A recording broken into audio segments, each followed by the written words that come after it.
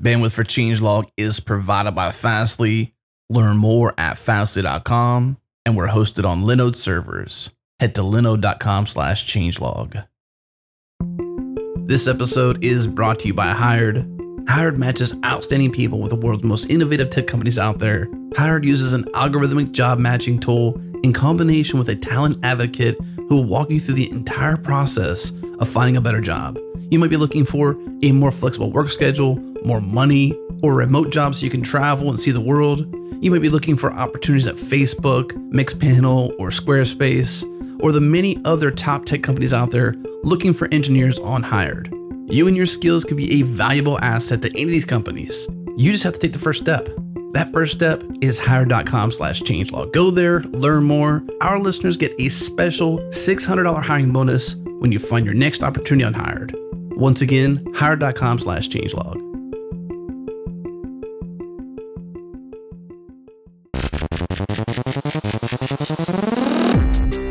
From Changelog Media, you're listening to the Changelog, a podcast featuring the hackers, leaders, and innovators of open source. I'm Adam Stacoviak, editor-in-chief of Changelog. On today's show, we're sharing 3 conversations we had at Sustain, which is a one-day conversation for open source software sustainers that was held at GitHub HQ back in June. We talked with Richard Littauer about scaling open source maintenance and models to avoid burnout. Karthik Ram, the project lead of R OpenSci, an organization who develops open source R packages for the data science community. We talk about how they plan to support and scale their thriving open science tools. And last, we talk with Andrea Goulet and Scott Ford, who run a consultancy called Corgi Bytes, about legacy code and modernizing existing software applications.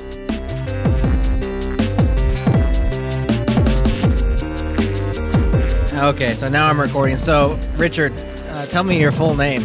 My name is Richard Littauer. And you're with Maintainer.io. Maintainer.io is my main thing at the moment, yes. But what I want to talk about is theuserisdrunk.com. The User is Drunk is a thing I did a few years ago where I launched a website where people could pay me money to get drunk and then look at their website from a UX perspective. Ridiculous, but it went viral, and that was it. It went viral and then it dissipated and died. It went viral, and then I had to raise the price to the point where people would stop buying it because I couldn't drink that much, and it's a non-sustainable business model. Would you actually become intoxicated? Yes. And then peruse websites? Yes. And there's videos online. For money? Yeah. Did the intoxication actually aid in your ability to suck at using the website?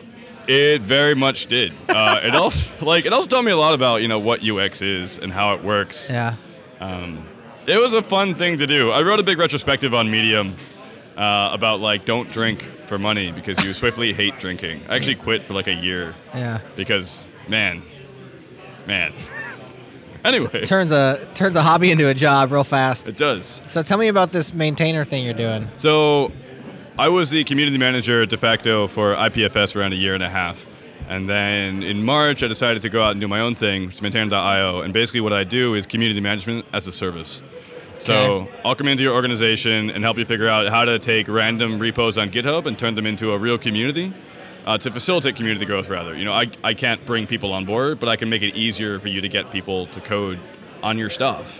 So it seems a little bit odd to bring in an outsider to help build a community when it's isn't the people who are there the community? Is there? But a lot of times they don't have the there? information. They don't have the knowledge of how to build a community. They don't know how to set up contributing docs or codes of conduct or readmes, or how to track different repos across an organization to make sure they're actively being maintained. Sure. So it's a consulting situation. It's like a consulting situation. But you'll actually take the reins and get it going. I get it going, and then I also, for solo developers, if you have too many issues, I help you maintain your stuff. I'm not going to do domain-specific PR reviews, but I can definitely figure out if your repository has the right level of documentation, if it's easy for people to become contributors and maintainers, and I can help with the issue triage and out-of-office replies. Cool. So, you just kicked that off when? Recently, right? Around 2.5 months ago. 2.5 months ago. Tell me, how's it going so far? It's going great. I've had a lot of clients, had a great time working with them, and I've just signed a contract for around a month with a big charity in the UK, and I have a much bigger client on the way, hopefully. And things are just better than expectations. Is this the kind of work that you really enjoy doing? It is. Why? love technical stuff. I love getting deep into the code. But at the end of the day, what I enjoy doing is fixing spelling errors and making sure that it's easy for new developers to come on board. I like sharing that sort of energy. Huh. So you have a vested interest in seeing open source sustain, of course, because you're like super invested completely into that. Yep. We're here at this sustain event today, late afternoon, so we've had most of the day. We're getting to the solutions section, but what are some highlights for you or takeaways you've had so far, conversations? One of the great highlights was I had a meeting about what makes a good maintainer, and we sort of come away with the idea that's actually just self-awareness and being able to say, I'm good here, I'm not good there. And that was really good for me because one of the things that's missing in code is human empathy and being able to really think about who you are, emotionally, do you want to get involved in this, and the long emotional tail of code. And so it's good to have people here talking about that and not just being, code's just about the, semicolons. It's more than that. So turning to yourself now, self-awareness. Yep. As somebody who sells maintainer services, what do you excel at and what do you struggle at with regards to software projects?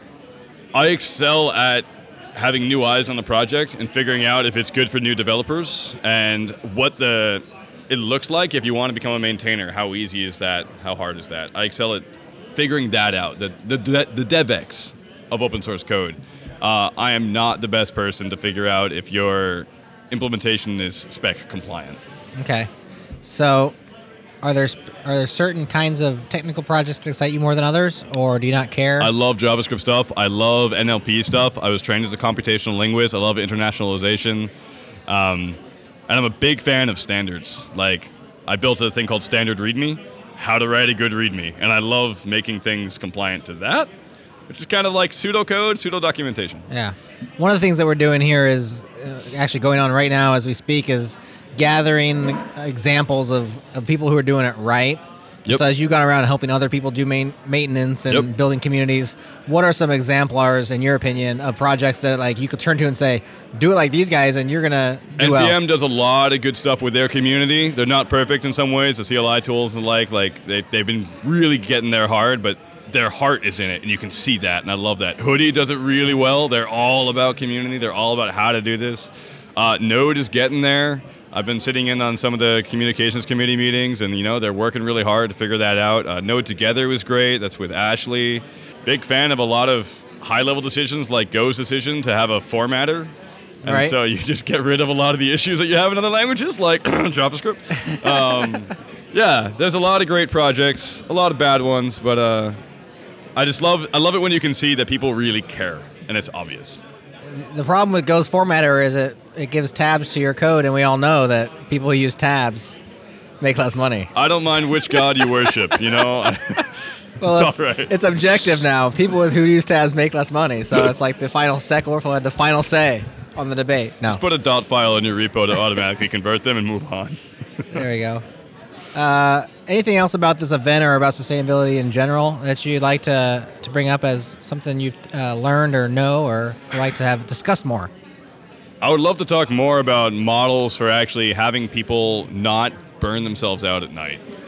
How can we make it easier for the hobbyist open sourcer to do this and love their work for years? A lot of us are young guys, young women as well. Sorry, I keep using the word guys. Young people, and we're starry-eyed and eager, and I've seen the other side of that as well. Yeah. And that's hard. So what I really love about this conversation here is that we're talking about sustainability, not just financial models, but also long-term, for the best of the project, for the best of the people, staying safe. One thing I noticed when I asked you for examples, you gave Node, Hoodie, and NPM. Yep. And these are organizations. Yep. What about smaller scale? Like you said, a lot of us are hobbyists. We're individuals. Yep. Maybe we're a team of 2. Yep. First of all, are there any examples of people doing it well on the small?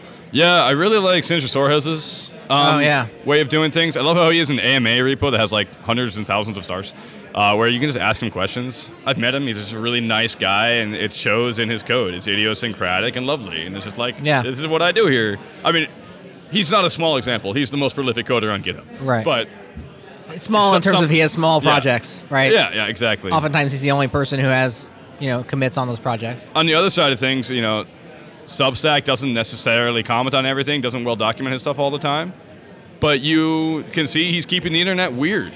And it's like, it's wonderful. It's just great to watch. I love his stuff. I'm trying to think of any particular people who just no one would know about who I really like, and I'm failing. Yeah. Nawful. Nawful has some really great stuff. He wrote a thing called Art of README, which just is a really passionate plea to have better documentation. Yeah. And he just writes these beautiful little modules that are really just empathetic. Here's where I'm coming from. Here's how you access my API. And I love it. Huh, very cool. Going back to, is it Sindre? How do you say his name? Sindre Soros? Yeah, Sindre Soros. He often will hop into our ping repo. So we have a repo on GitHub where you can just drop projects, drop links, and we'll pick them up and tweet them, or we'll put them in our newsletter. And he'll often hop in there and drop things. Yeah. And every time I'm like, sure, we'll link this up. And then I'm like, we always try to get him to come on the changelog. Yeah. He's always like, no, I'm good. No. Yeah. Good for him. He just says no every time. Good for him. It's like, well. I feel like he's a person who really knows who he is. Yeah, he does. Which is cool. I mean, I don't know him that well. Yeah. I had lunch with him once. That's about it. But seems like a great guy. And I have a soft spot in my heart for digital nomads, being one myself. Always on the road, always making new things. There's a guy here, Blake Embry, who's also like that. Yeah. And then two of the people from Open Collective worked at Cozy Rosengren's office. Casey made Hacker Paradise, which is this awesome. We're big fans of Hacker Paradise. We've teamed up with them and sent a few people. Oh, that's right. You did that. Yeah. I've been on Hacker Paradise 3 times. Oh, really? I love it. Yeah. That's awesome. It's wonderful. So, yeah, I haven't mentioned yet. You said you're a digital nomad. Name some of the places that you've worked from around the world and some of your favorites. In the past 2 months, I've worked from Reykjavik, Ireland, Edinburgh, Glasgow, the Highlands, London, Berlin, San Francisco, and Brussels. My favorite is Edinburgh. I went to uni there. That's my home. I did work on the bus from Reykjavik Airport into Reykjavik itself. That was really fun.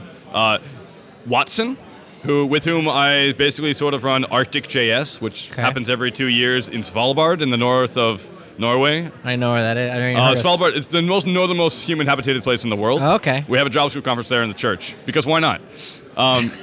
He has an NPM package called GeoPackage, which basically every time you push something to NPM, it'll tag your geographical coordinates, and I'm having a lot of fun with that. Oh, nice. Yeah. Very cool. So you have your own little map that you keep? Like places I pushed from? I have yet to actually make that map work, but knowing that I could makes me pretty happy. Makes you feel pretty good. Cool. Well, thanks so much for sitting down and talking with me. Thank you so much. This has been great, and thank you for being here. It's wonderful. We love it. Happy to.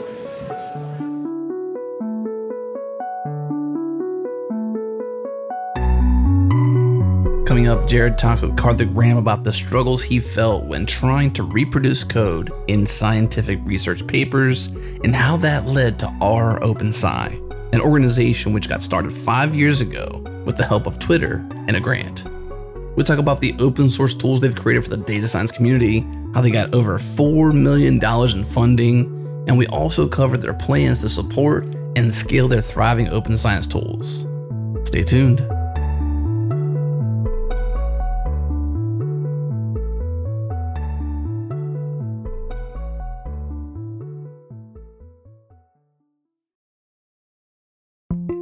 This episode is brought to you by Bugsnag. Bugsnag improves the task of troubleshooting errors by making it more enjoyable and less time consuming. For example, when an error occurs, your team can get notified via Slack, you can see diagnostic information on the error, you can identify the developer who committed the code, and Bugsnag's integration with Trello, Jira, GitHub, and many other collaboration tools makes it easy to assign and track bugs as they're being fixed. We have a special offer for our listeners. Head to bugsnag.com/changelog. Try out all the features completely free for 60 days. Once again, bugsnag.com/changelog.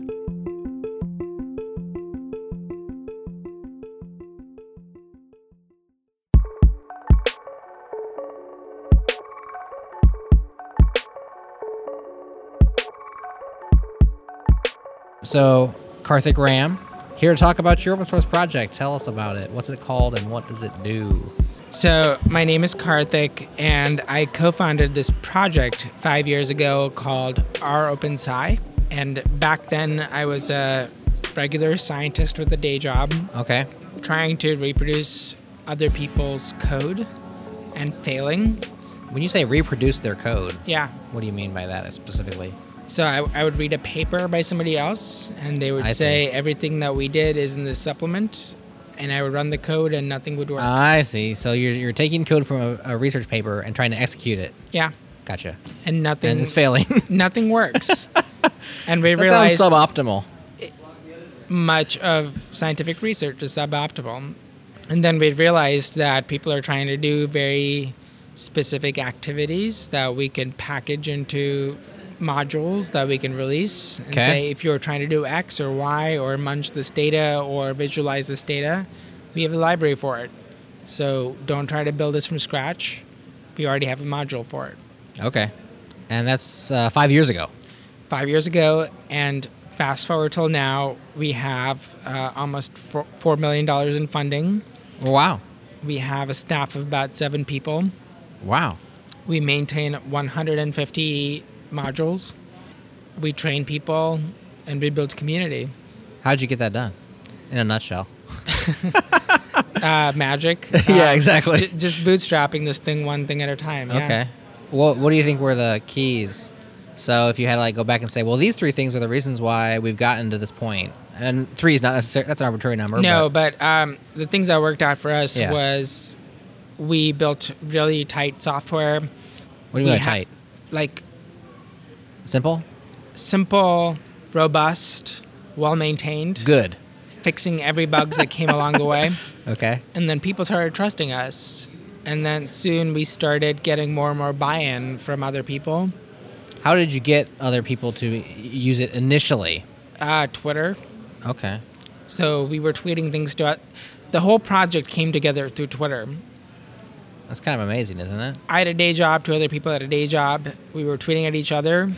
And then one day we said, what's your email? Got each other's email, came up with a name for the project, and said, would you like to apply for funding? We wrote a grant together, got $200,000, and then just like that, we became an entity. Yeah. Wow. So there's apparently a huge need for what you were offering to just get a $200,000 grant. I mean, yeah, that was just the start, and then we realized things that we're doing, developing best practices, writing reusable modules. People are just dying for this stuff. Wow.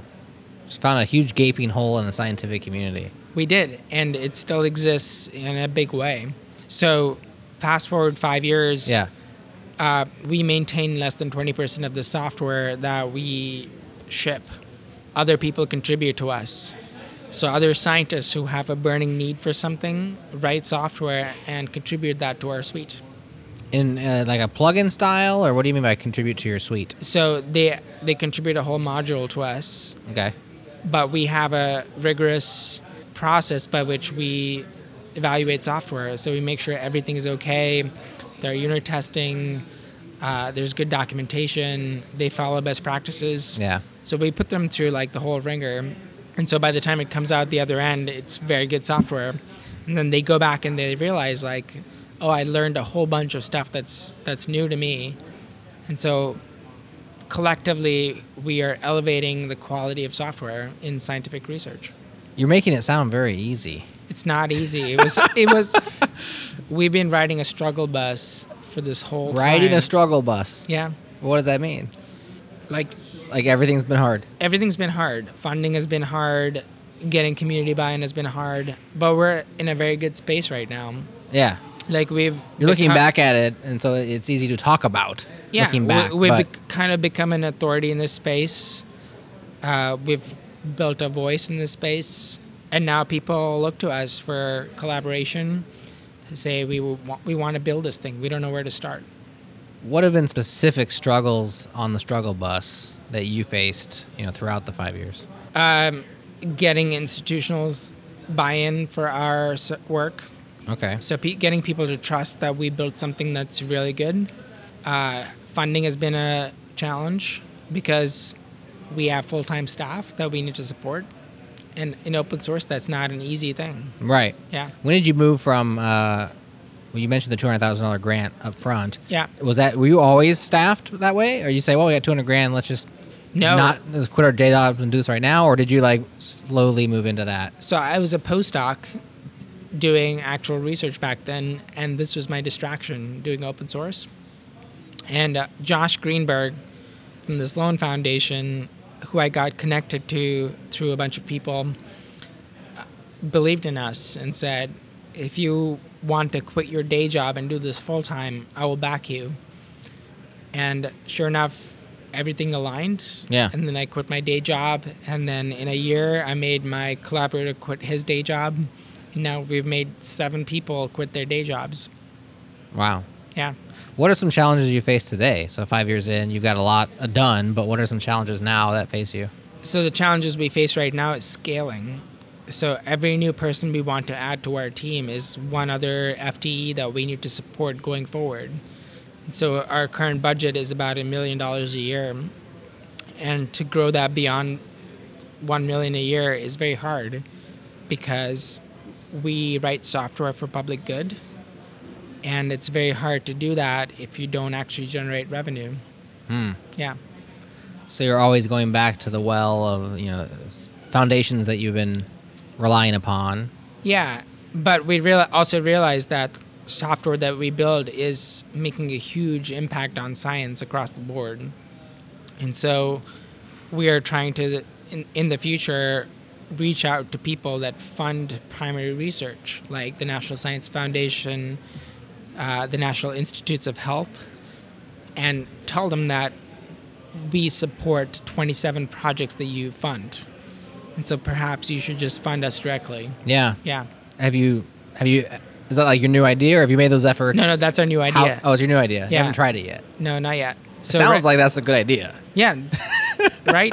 So, Yeah, I mean, exactly. we just want to reach out to like new funders and tell them we are maintaining key infrastructure that support people that you're trying to support. Other struggles. So you got the funding side. Is the project at a size now where you have, is its needs beyond the 7 people, or you feel pretty well staffed? We're in a good space right now. Some other struggles are kind of trivial at this point. We would like to get... our goal is to find the best talent we can find, no matter where they are and who they are and what they do. But politics and international law makes it very difficult to just randomly hire a contractor in Switzerland or Peru. Right. But we're trying to make it work, and we are trying to find organizations that can help us make this easier.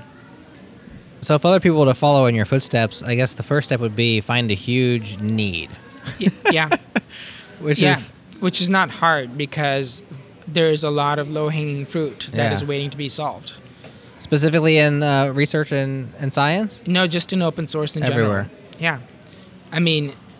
Good open source software is kind of hard to come by. And then good open source software that has a potential to be maintained is even harder to find.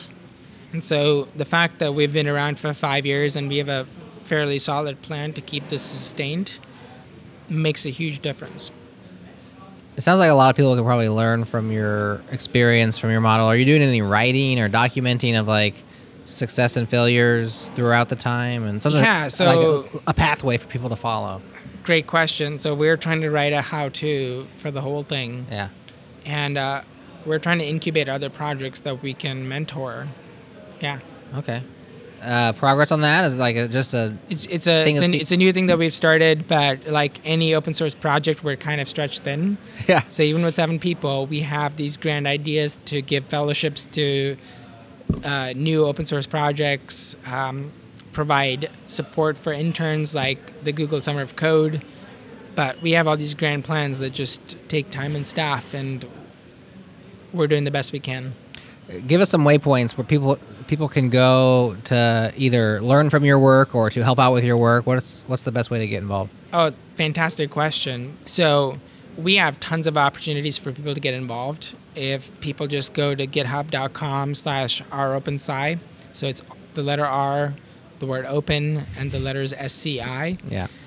You can contribute code, you can contribute documentation, you can help us wrangle issues, and you're welcome to join our Slack. It's we have an open link on our website, and you can participate. But the other thing that we do that is really important to the open source community that doesn't exist elsewhere is that we review software. You review software? Yeah. So we allow community members like you to contribute software to our collection. And we put that through very rigorous review, just like a paper goes through review with reviewers. Like code review? Yeah. It's not even, it goes beyond code review. They review like your code, your license. So this isn't software that's coming into your system, but this is anybody's software? No, it's software coming into our system. Okay, software coming in. You say review your license. Wouldn't you just have the license of the project? Or are you talking about modules? Do they hold their own licenses? No, but we allow people to have permissive licenses. And so we make sure their license is compatible downstream. Okay. We make sure their code is well documented, has a good style that's easily adaptable. And it's a brilliant process because everything happens in the open on GitHub. And it takes our reviewers 5 to 10 hours each to review the software. Wow, that's a long time. And because it's open, it's completely non-confrontational. It's extremely friendly. And reviewers learn a lot, the contributors learn a lot, and in the end, the software comes out much stronger. And by the time we accept that into our suite, it's a fantastic piece of software. How many of your processes specifically around software review, have you codified, automated, like taken 5 to 10 hours is a big investment. Like, can you reduce that down, or is it already streamlined and that's just what it takes? You are like jumping the gun on things that we're doing. This is brilliant. So we are trying to build bots over GitHub that can do a lot of these things. Check code quality. We already have bots that can check for code coverage, test coverage, things like that. And so we're trying to reduce the burden on reviewers as much as possible. But I think the human interaction plays a big role, because people actually have conversations, substantial conversations about this is how I set up my code. And we think this is really important to building community. Yeah. No, I think the best solutions today are still computer-assisted humans. Yeah. Right? Like reduce the burden as much as possible, but keep humans involved, until the... humans make a huge difference. They sure do. Until our deep learning overlords have learned everything they need to. Yep. For perfect software. I will wait for that day in my self-driving car. Exactly. Awesome. Well, Karthik, thanks for sharing that story. And check out github.com/ropensci. Yep. Sounds like a project to learn from and to get involved in. So check that out. And thanks for coming on the show. And thanks for having me.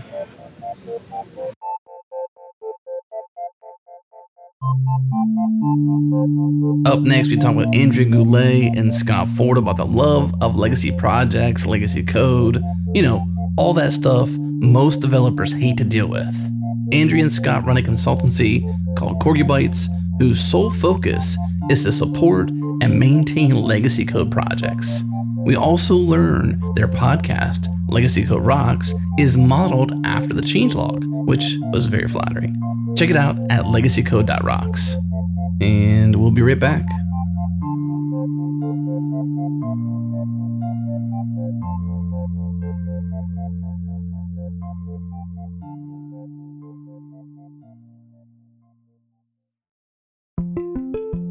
This episode is sponsored by Circle CI. Circle CI is a continuous integration and delivery platform that helps software teams rapidly release code with confidence by automating the build, test, and deployment process. They recently launched version 2.0 of their platform with a focus on providing faster build times thanks to advanced caching strategies and flexible resource allocation. Super fast build cycles ensure quality code by using SSH access and local builds to quickly troubleshoot and remediate. Flexibility to run CI and CD without limits. There's no pausing work while environments update, and language inclusivity frees up your team to use any toolchain or framework because Circle CI supports every language that runs on Linux. And finally, control. Workflows let your team run, build, test, deploy stages as individual jobs, which lets you fully customize your development process. There's a ton more to learn about Circle CI, so head to circleci.com/changelogpodcast. Once again, circleci.com/changelogpodcast to learn more.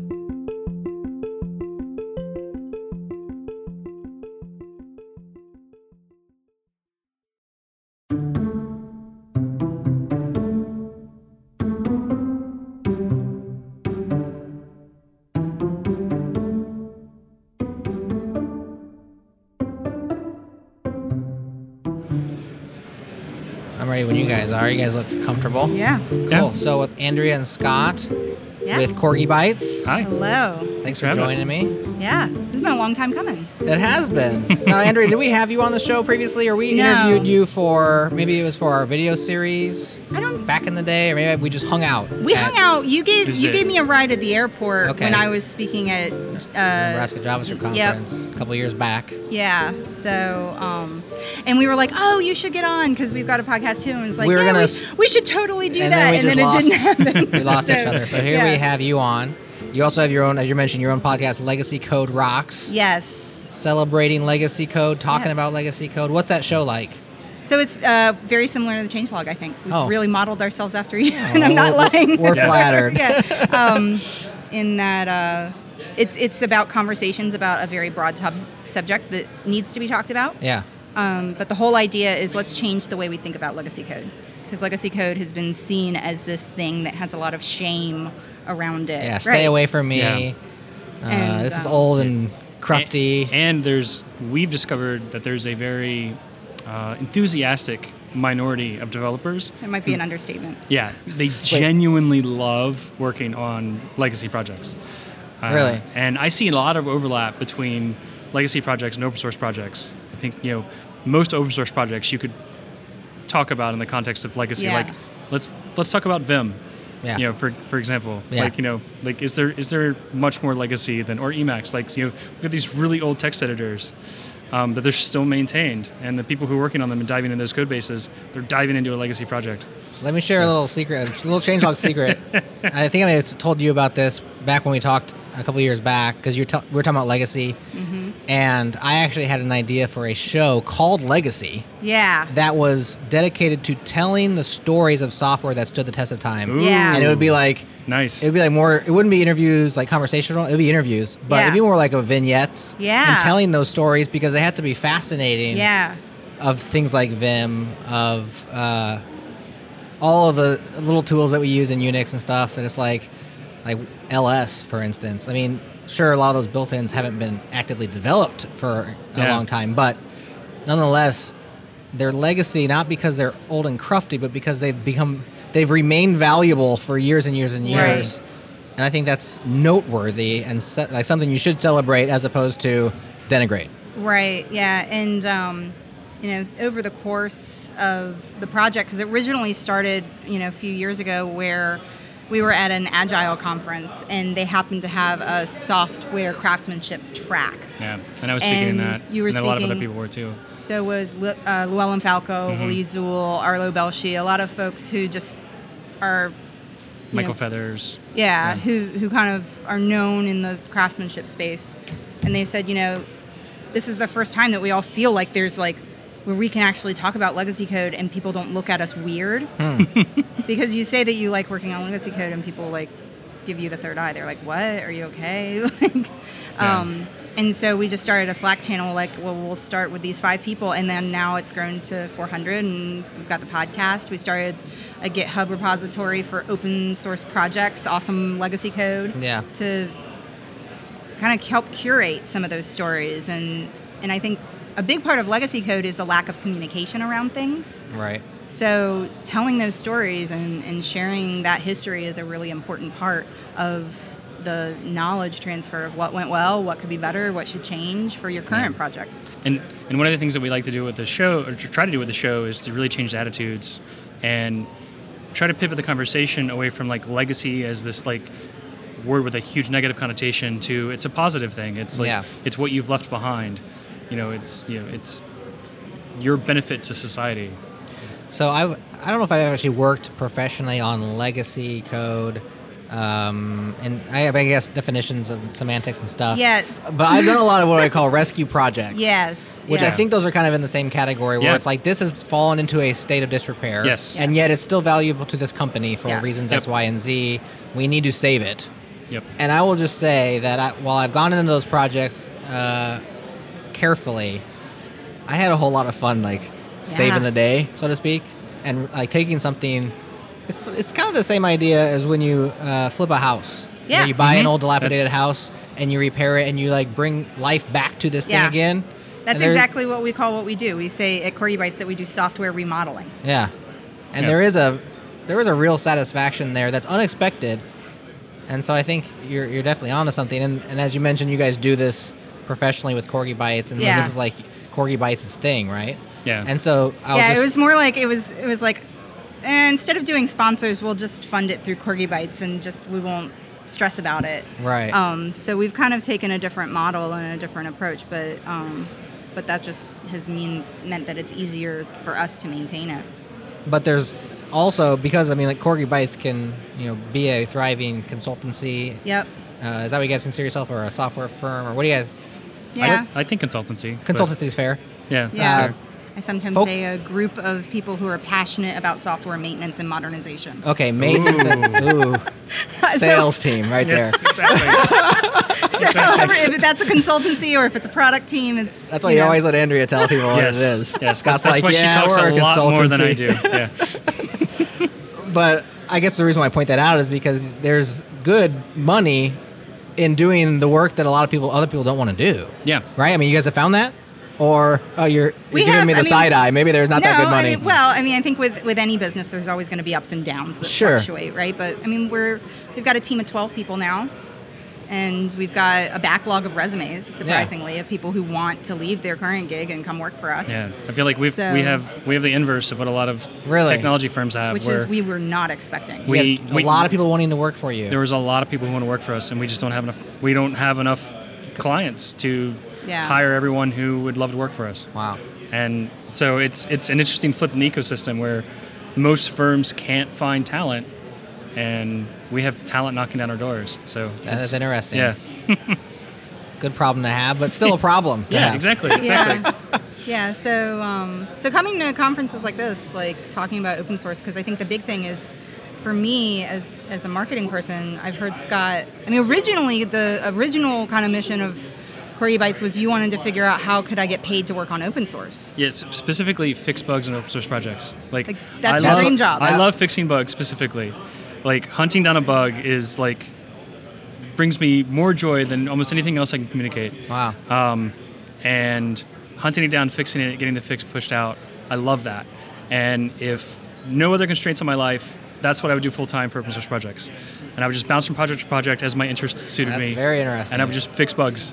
I would add and if you look at like the open source projects I've contributed to across my career, very few features have been added. Yeah. Or if the features that haven't added, it's like I think of the lack of the feature being there as like a bug.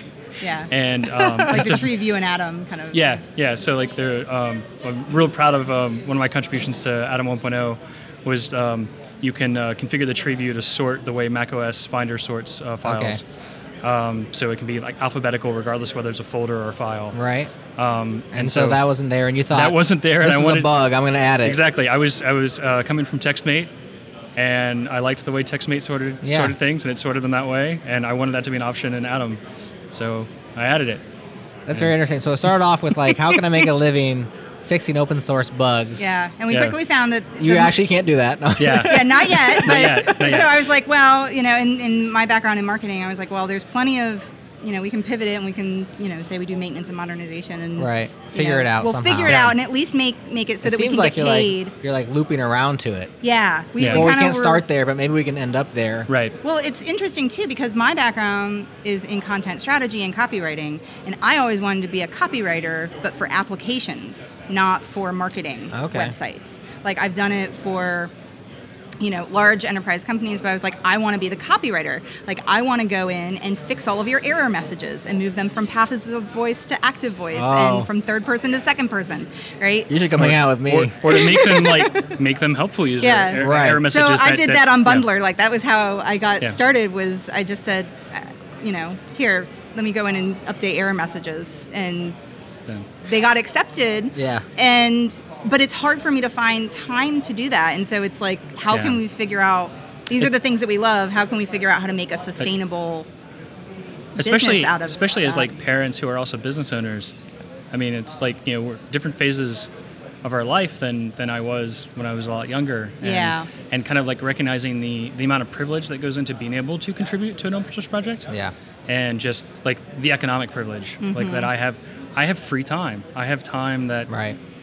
that I don't need to be doing anything else, and I have mental energy to put in this direction. That's a really, yeah. That's a good point, because sometimes you have the time, but you're just out of the mental energy because you've spent it on things you need to. Right. And now maybe you're in a place where you're not completely time strapped, but I know I get to the end of certain days and there's just no way I'm going to kick out the editor and do anything of quality. Maybe I can add some bugs. Yeah. I'm not going to fix any bugs. And part of it is like, how easy is it, right? So if you don't have good documentation, like how is, do you have continuous deployment set up so that, you can just kick something off and, or is it going to be this big back and forth where you haven't developed a relationship with the maintainer? So there's kind of a lot of idiosyncrasies there of, do people want me to go in and fix their error messages? I don't know. Yeah. Right? Just thinking about a lot of the recent conversations, both here at Sustain and elsewhere, around the value of non-code contributions and really the desire or the need,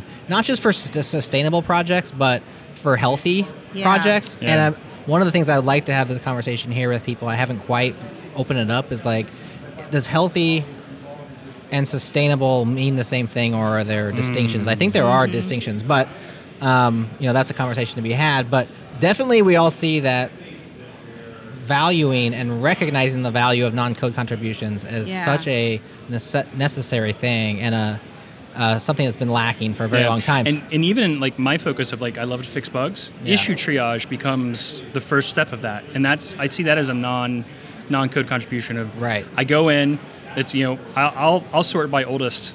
I'll go into GitHub and sort the issues by oldest. You're a saint. And Who's this guy? I know, right? He's just going to go into some projects, sort by oldest. That's what he does. And start fixing stuff. And I'll first try to reproduce it, right? And this doesn't look like it's an issue anymore. And at least leave a comment. Would you like me to clean it up? Right. And, at least leave a comment, either for the maintainer, maybe this can be closed, maintainer. It's it's been open for 4 years. Maybe I can't reproduce it. Right. No one else has commented on it in 4 years. Maybe it's safe to close not relevant anymore. Yeah. Yeah. Versus, hey, I've confirmed that this is still an issue and it's been an issue for 4 versions. I'll dive in and fix it. Yeah. So the interesting thing to me is, you've got Scott and we've got the supply figured out. Right, because we've built a whole team of people who basically flock to Scott and are magnets to him, because it's like, you like doing that, I like doing that too, right? I want to come work for him already. I know, right? It's awesome. And but then you also have the demand, but yet the supply and the demand, there's a lot of bugs that need to be fixed, but there's a lot of people who want to fix them. Arbitrage that needs to happen. But, what is that thing that is preventing these two needs from happening and working together? Yeah. So where's the virtuous cycle that would have those benefiting each other? Yeah, and we've done things through Corgi Bytes. We said, okay, well, we'll use open source whenever we can, and then when we're billing on a client and it's genuinely client work, we'll make fixes as it goes. And so in that way, we'll continue to contribute, and we do. We've also had a couple of clients who have paid, they are supported by a foundation, so they have us just kind of come in for a few months, clean up their backlog, do issue tracking, things like that. Yeah, one of our clients, their project's hosted on GitHub in the open, and we helped them out with moving forward on a Rails upgrade from 3.2 to 4x. Yeah. Nice. So basically, enhancing documentation so that we can be kind of an augment of that. Right. But I think it's even more systemic than that. And are there different business models like open source insurance that companies could pay for on a specific project, or could they use the Patreon model where it's an individual developer contributes and says, I value this, so we're not relying so much on enterprises or organizations. So you had a couple other ideas too, where I have a blog post, and I had 3, but I can't remember the third. I'm really embarrassed. But one was insurance, one was kind of a patron model where you have a large, I remember the third one. The third one was kind of a collective of organizations that depend heavily on a particular project. Having that group of people or organizations or whatever come together to fund a full-time person on that project. And to do so, maybe the money for that would be managed through something transparent like Open Collective, but the kind of recognizing that there are smaller businesses out there who depend on open source projects just as much as the really big companies do, but they can't afford to hire somebody full time. Full-time staff members. But they probably could afford maybe a tenth of a full-time person.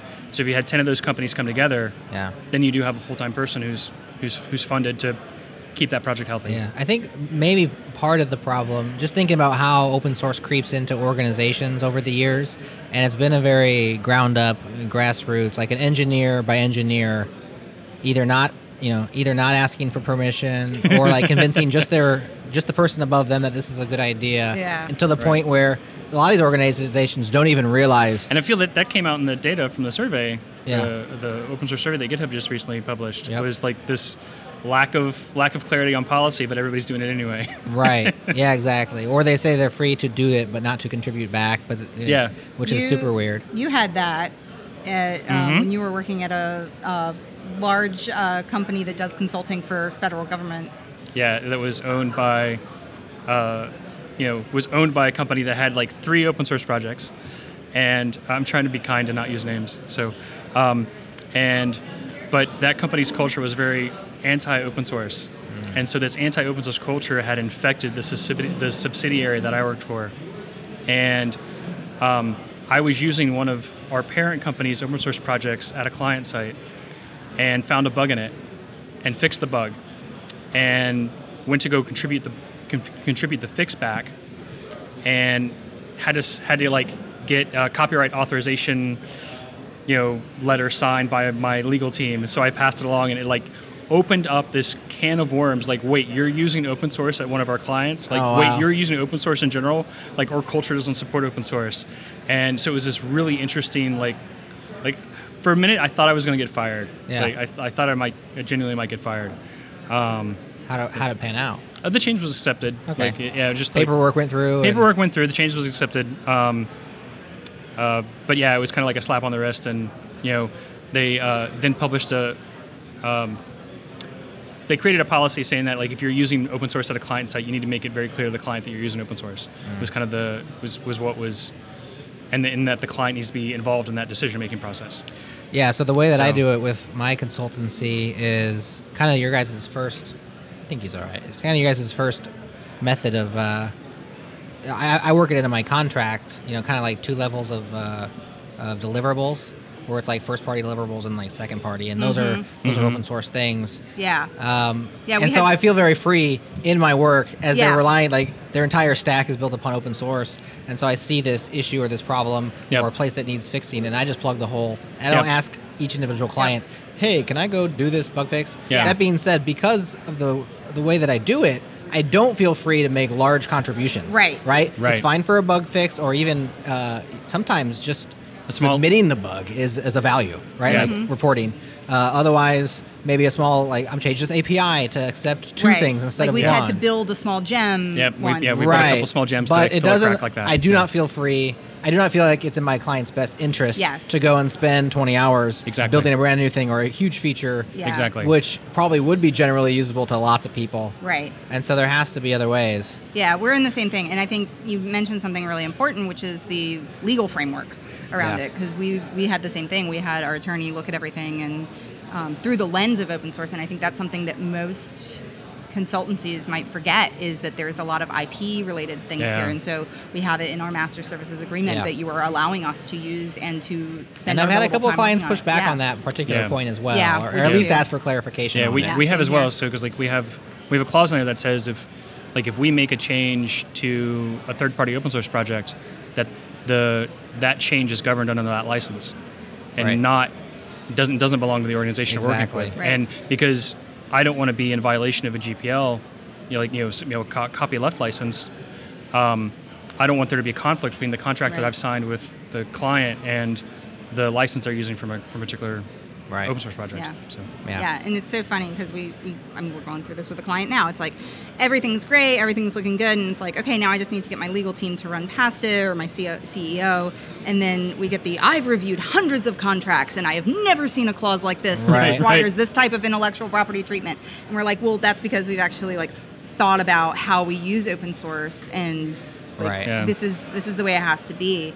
And so I think that gets to and one of the things that I've been really encouraged about at the conversations today is how do we broaden the experience and invite people who are, have more business experience, so that open source doesn't feel like it's just a group of software developers. Mm-hmm. It's really a cohesive and integrated, collaborative, cross-disciplinary team. Get more kinds of people to the table. Yeah. Right. Yeah. From different walks of life, but also from different areas of business. And Right. Yeah. It's like the textbook definition of diversity is not on this stratosphere or that one, but like all of them, right? Well, all and stratoms. it's very small things. So like today, for example, they had childcare, right? So we were the only ones who took it. So Scott and I are also married. We were business partners first. Yeah. So we'll give a quick origin story. So Scott and I went to high school together, reconnected our 10-year reunion. Scott was running the business, said, I have no idea what I'm doing in terms of marketing. Can you come help? And so I did, and then we got married 2 years later, and now we have 2 kids. And so a lot of times, like if Scott and I both want to participate in a conversation, we have to decide who stays home. We have to decide who stays home. Yeah. And I'm usually the one where it's like, well, Scott, your voice kind of feels more relevant here. I feel the same way about her. So Scott, your voice is more relevant. Yeah. I don't know. You got away with words, so I don't. Well, I know. Like, It probably depends on his confidence level is probably lower. Well, but then, I don't know. I can see both sides. See, Depends on the conference. Imposter syndrome can Right. creep in That's front why. of her, right? That's why I backed that off a second. Because Yep. I thought, well, maybe not. No, Yep. because I get really bad imposter syndrome around like, am I technical enough? Yeah. Right? Like I don't actually contribute value. All I do is fix error messages and improve documentation. And Andrea's not valuable. Andrea's a much stronger presenter though. Like she, her voice carries. I'm really quiet. Like I have to have the mic like up my nose practically. Yeah, as Jared turns the mic towards my face. So yeah, it's. But when there's child care, we don't have to think about it. You don't have right? to make that choice. Right. And then, for example, like Gunnar, like he said, just be mindful of how, like, these are biases where, women are typically note takers. So just be mindful of that. Right. And, as you go throughout the day. And small little things like that have made a huge difference in my ability to feel not just that I am welcome here, but that it's like I can continue to be here. So... Yeah, that's awesome. Awesome job to the Sustain organizers. There you go. Yes. Shout out to all the organizers. Any last thoughts? This has been a great conversation. I think I need to come on your Legacy Code Please Rocks and we do. can just talk Legacy Code. Oh gosh, yeah. Love to. I'll just it's nerd so out much with you fun. guys. And That's I the would whole say that's the show. we're always looking for folks who are interested in being guests. So I know that there's a lot of folks who Absolutely. Kind of are on both. The Changelog is on their feeds, so we listen to it. You listen to it every night when you do the dishes. Yeah, this has changed like while I do the dishes. Well, you might have to hear your own voice on an upcoming. What the heck? Oh, this episode's terrible. It'll be all good. So, As we all self-criticize. So very cool. So LegacyCode.rocks is the podcast. Yep. Corgi Bites. Right now that's the company. newsletter we're working towards, and you can find the podcast in Stitcher or iTunes if you just look up Legacy Code Rocks. Very cool. And then there's from the newsletter you can join the Slack channel and things like that. One of these days we'll have a whiz-bang website like you do and fancy microphones. Yeah. And then we also have like a weekly mastermind group that's kind of like a. What's that? It's kind of like a virtual meetup. Okay. Basically, where I'm almost always there, and then whoever shows up at a given time. What do you guys talk about? Whatever the people who show up want to talk about. So it's very Wow. much a kind of just a free-form meetup kind of style. And there are people who come in and lurk and just listen. They'll like turn off the cameras and mute their microphones and just listen to the conversation. Maybe we could start recording them. That might be content to be worth sharing. I was going to say, it sounds like a podcast to me. So sometimes we'll do some group pairing on like different projects, like different techniques. It's really whatever people talk about that they want to bring. Sometimes we've had people go like really struggling with how to solve this particular problem, and then we'll help that person with it. It's neat. Yeah. Cool. Well, Scott, Andrea, thanks so much for joining us. Yeah. Thanks thank for you. having us. All right, thanks for tuning into the Changelog this week. If you enjoyed the show, share it with a friend, rate us in Apple Podcasts. Huge thanks to our friends behind Sustain, Justin Dorfman, Pia Mancini, Chad Whitaker, GitHub for hosting it, and the many others who made that one-day conversation possible. Also, huge thanks to our sponsors for making this show possible, Hired, Bugsnag, and Circle CI. Also, thanks to Fastly, our bandwidth partner. Head to fastly.com to learn more. and we host everything we do on Linode cloud servers. Head to linode.com/changelog to learn more. Check them out, support the show. This show is hosted by myself, Adam Stacoviak, and Jared Santo.